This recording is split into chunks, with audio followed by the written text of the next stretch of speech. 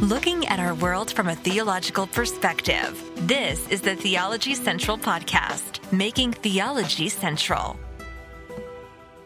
Good evening, everyone. It is Thursday, December the 22nd, 2022. It is currently 8:28 p.m. Central Time, and I'm coming to you live from the Theology Central studio, located right here in Abilene, Texas.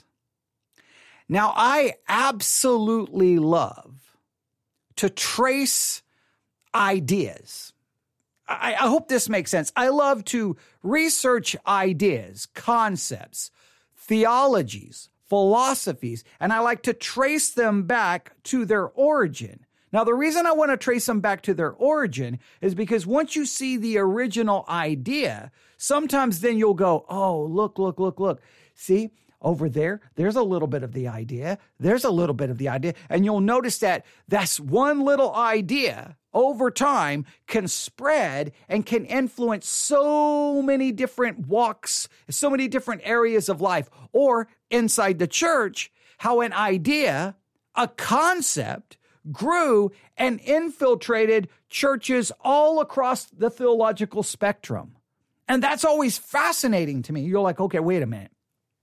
So here was the idea, okay, that, and in many cases, the idea was condemned. The idea was considered, heretical. But over time, it in a sense, repackaged itself, and then it shows up over here, shows up over here, and shows up over here. And that's always fascinating to me. So tonight, I want to take just a few minutes to point you in the direction of another podcast.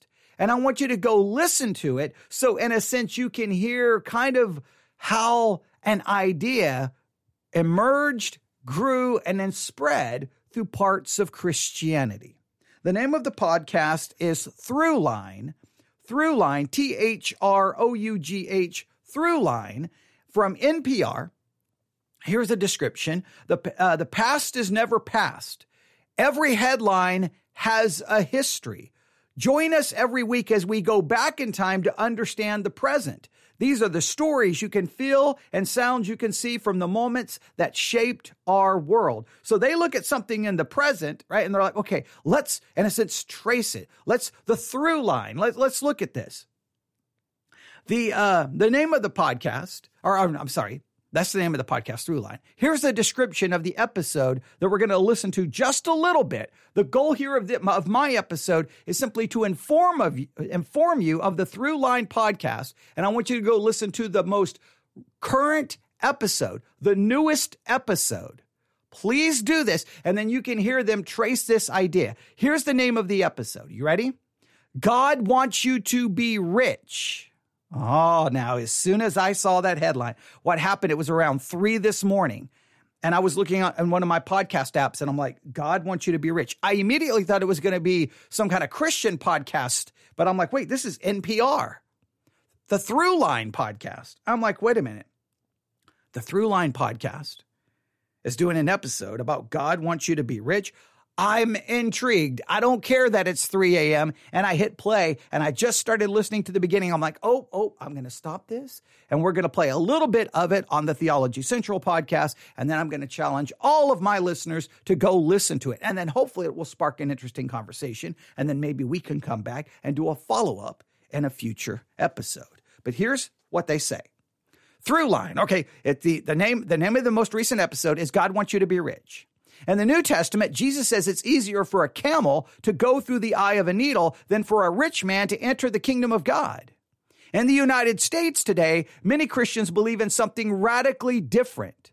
In what's known as the prosperity gospel, wealth is a sign of virtue and God's favor. The effects of this belief can be seen throughout American life, from business to politics to social policy.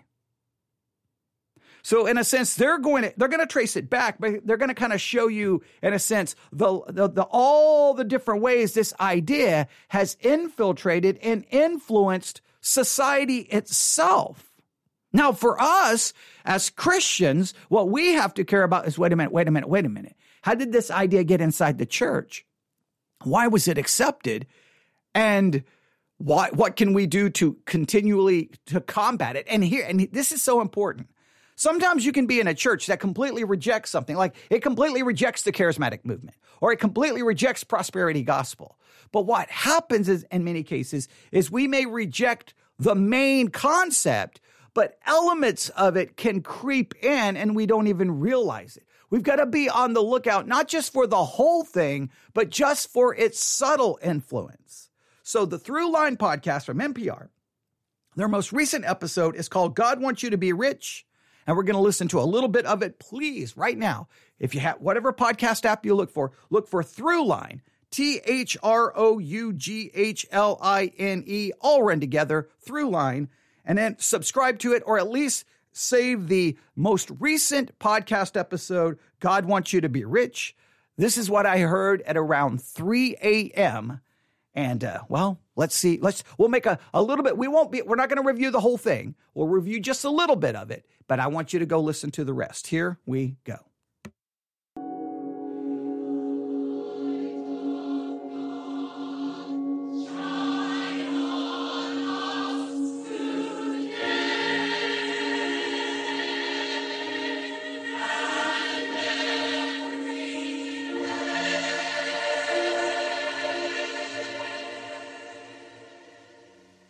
This is Norman Vincent Peale. Stop right there. Norman Vincent Peale. So for them, they're going back and they're almost, it feels to me, now I haven't listened to the whole thing yet because I wanted us to all listen to it together. But it seems like to me, they're saying Norman Vincent Peale is where all of this begins. Now, we may be able to find elements of it earlier on, but let's see what do they say about Norman Vincent Peale, and how does this show up in maybe, churches all around you, maybe even your church? What I have in mind to do is to give a little discussion on this subject, how to make positive thinking work for you. Norman Vincent Peale is a bit of a theological outlier. Like a lot of these modern spiritual entrepreneurs, he kind of floundered around a bit. Born at the end of the 19th century and comes into the 20th. He's beating all of these, big automakers, oil people. So he's right there in the middle of this sort of capitalist kind of thing. What is positive thinking? When he writes his book, The Power of Positive Thinking, which you can still find probably in every used bookstore in the country, he's like, if you think positively, you're going to get all of these things. Life can be wonderful. You want the moon? Just say the word and I'll throw a lasso around it and pull it down. The book is really just a series of success mantras. You can if you think you can. Drawn from Scripture. God bless you and best wishes.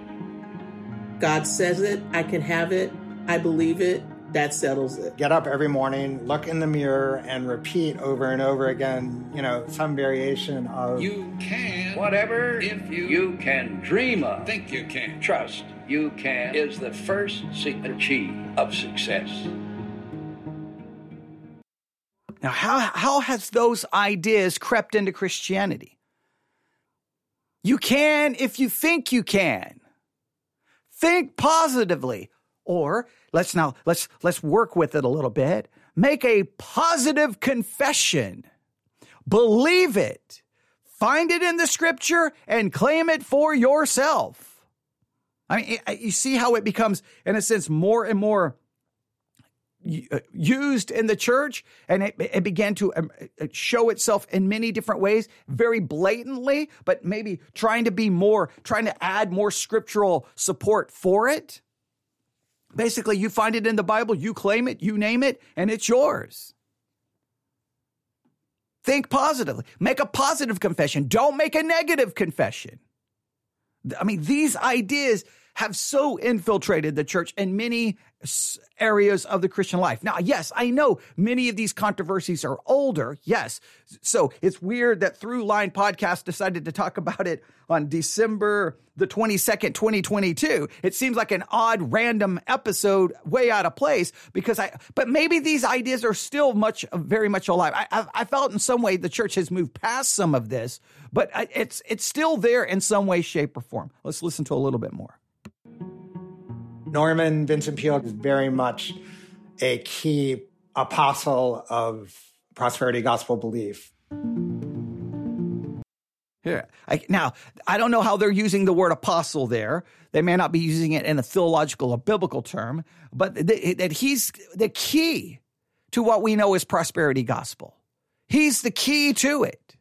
So if we trace it back, if we go Norman Vincent Peale, look at exactly what he said, and then you can watch it spread. That's why we always, when an idea is beginning to emerge, sometimes the church, one of the major issues I have with the church and even Christian podcasts is most of the time we're not proactive, we're reactive. Sometimes something is starting, something's right there, and we ignore it as the church, right? We ignore it. And then all of a sudden later, we're like, we've got to react to this. We've got to write books. We need to do podcasts. Well, we should have been going, hey guys, right there, you see that idea right there?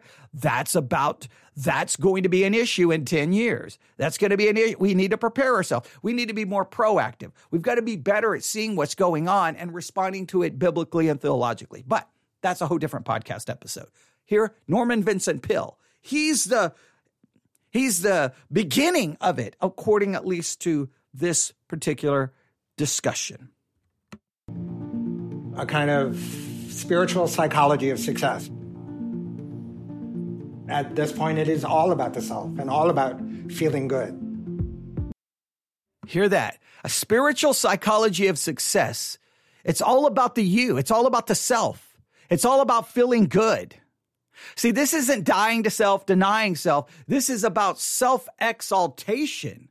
This is about pleasing yourself, getting what you want. And oh, how appealing is that message? Because that's our natural way of thinking. That's where we are naturally operating with that way of thinking. And look, we always want to find a way to spiritualize it. Look, this shows up in so many ways. There are so many times that in the lives of believers, they will find a way to make the Bible say what they want it to say so that they can please self and so that they can get what they want. We're all guilty of doing that. Put both your hands on your hips like Wonder Woman or Superman. If you stand like this and you breathe deep, for just 2 minutes, what the science found was that you will absolutely increase your testosterone by 20%, man or woman. There's no distinction here between secular and religious. 33%. That's crazy. There's no distinction between the secular and the religious. In other words, it's the exact same message. The only difference is the religious may try to spiritualize it, scripturalize it, find scripture to attach to it. But it's the same concept, whether you're in a church or whether you're in an auditorium listening to some positive thinking guru. Same concept. So there's no distinction between secular and religious. That's always a bad sign if your theology is unrecognizable from the secular version. Percent more likely to take action if you wouldn't have before because fear would have stopped you. I mean, if you think about it, self-help is a series of spiritual beliefs that we can somehow become better because of the power of mind. Basically, the message of The Secret is the message that I've been trying to share with the world on my show for the past 21 years. Now, I want you to hear that basically it's a spiritual idea that you can become better, that you can become more, that you can do it. Now, I will argue that that Christianity is always ripe for this kind of thing because we've been talking about it a lot. It's built into the minds of most Christians that when you get saved, dun, dun, dun, dun, you get power and you can do it. And it shows up that you can keep God's law. You can do almost like we can be without sin. Now, we always throw in the caveat, well, we're not going to be perfect, but we sure make it sound like we can be as close as we can. When we become Christians, we have power. Now we can be the best kind of wife, the best kind of husband, the best everything. In fact, Christianity has almost turned the gospel into a gospel of saving us from our sins to a gospel that simply makes us better people. Not positionally, but practically. And that is built into the minds of the evangelical world. The message is that you are responsible for your life. If you're thinking the prosperity gospel, self-help, what does that have to do with me? Consider this. Even if you've never stepped foot in a church or watched a single episode of Oprah. What? Hold up. So much of our lives is shaped by the idea, the belief, that all you have to do to succeed is believe harder. And if you fall on hard times, well, better try harder. It's all on you after all. This week, we're looking at how the prosperity gospel, God gives more to good people, helped create that narrative in the first place. They truly believe that God has set up a series of invisible but possible spiritual laws that anyone can tap into. This is Kate Bowler. She's a historian. And that way of thinking is still in the evangelical world. See, if you do this and you do this, boom, you can get power and you can accomplish this and you can accomplish this and can accomplish this. The gospel is no more the idea that we can't, we're sinners, we have fallen short, we're helpless. And God did it for us. And now by faith, we believe we are saved and his righteousness is given to us. It almost becomes now, he's just the means to a power which now we can achieve, we can do it, we can overcome it. By faith, we can do this and this and this and this and this and this and this and this and this and this. And we've really turned it into, I'm not saying it's the same, but I think you can see some of the influences. Hey, you can accomplish anything if you'll do, and then we get those steps that we're supposed to do. We've been looking at it, which I think it was in our series on the hindering the presence of God, and the introduction of that led us to the book, Andrew Murray's book, Absolute Surrender. If you'll absolutely surrender, you get power and ability. At Duke University, and author of Blessed: A History of the American Prosperity Gospel. There's a reason we're all drawn to the message that we are in control of our own success. It's powerful, even liberating. And for some, it's true. To me, it's like God's plan for pulling yourself up by your bootstraps, right? It gives the illusion that everybody can get this and that, that there is equality when there really isn't. It's very compelling to people who come from, they're immigrants to America, because it folds right into this American exceptionalism and the American dream. Anthea Butler is an associate professor at the University of Pennsylvania and author of White Evangelical Racism: Politics of Morality in America. The thing is, for every person who manages to turn their lives around, there are others who can't, because of things beyond their control. And meanwhile, there are some people profiting off of this narrative. This is the very first plane that I purchased for the Lord. Starting with televangelists. Money coming to me now. I am a billionaire because the Lord said, I want you to begin to confess the billion flow. But it goes way beyond them. Actually, let's go back to Norman Vincent Peale for a second. There's something important we left out. Have you ever asked God for forgiveness? That's a tough question. I'm not sure I have. I just go to church and I love God and I love my church. And Norman Vincent Peale, the great Norman Vincent Peale, was my pastor. He would give a sermon you never wanted to leave.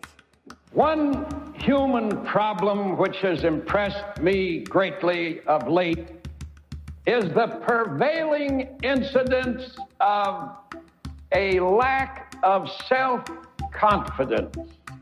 Donald Trump's dad, Fred, brought young Donald there. The vast number of people are plagued by feelings of inferiority. Trump has written very appreciatively of how he would go to Norman Vincent Peale's sermons and left feeling so good about himself. Chris Lehman is author of The Money Cult.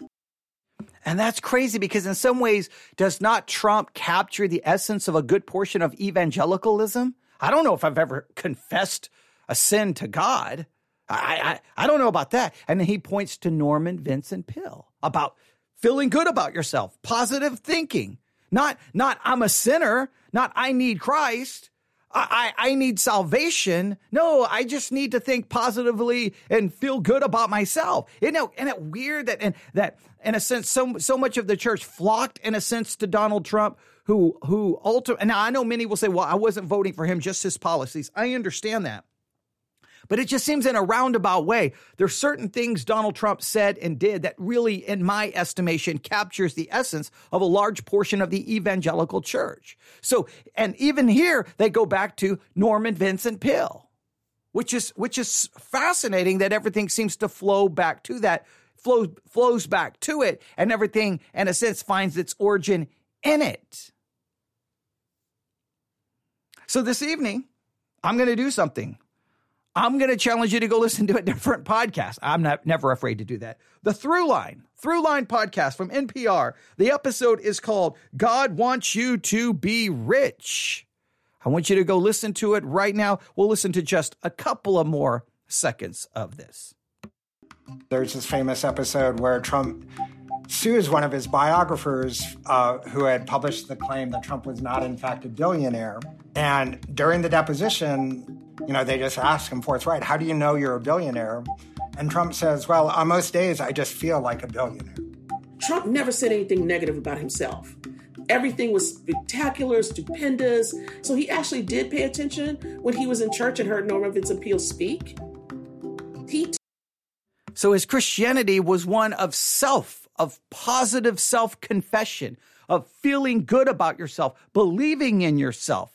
That is utterly the antithesis to biblical Christianity, where we are supposed to be humbled and crushed under the law and then cry out for God's mercy to save us in Jesus Christ, who has to save us by dying for us and by his righteousness being imputed to us. And we are saved not by what we do, can do, should do, but what Christ ultimately accomplished. So we have no right to boast. We have no right to glory in anything other than in Christ. It is the antithesis to it.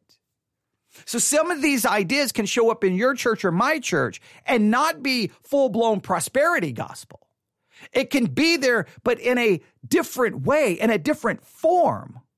So when you listen to the Throughline and you listen to the episode, God Wants You to Be Rich, I want you to pay attention to that. I would love to get your thoughts and observations on it. Please email them to me, newsif@yahoo.com, newsif@yahoo.com. Those in the Discord channel, I want everyone to listen to this and start posting about it. But I think it could be a good conversation, and we can circle back around to it maybe later in a different podcast episode. But I was downstairs. I'm like, you know what? I got a few minutes. Let me run upstairs, turn on the microphone, and just do a live broadcast telling everyone right now, stop what you're doing. Grab your phone, grab your iPad, look for Throughline from NPR on any of your podcast apps. Throughline, THROUGHLINE, Throughline, all run together, and look for the most recent episode, God Wants You to Be Rich. Sit down and listen, think carefully about it, and then send your observations to newsif@yahoo.com. There you go. That's a simple assignment tonight. Should be fun, right? I can't wait to hear what people have to say. And if you do have an observation about anything in it, please write down the timestamp.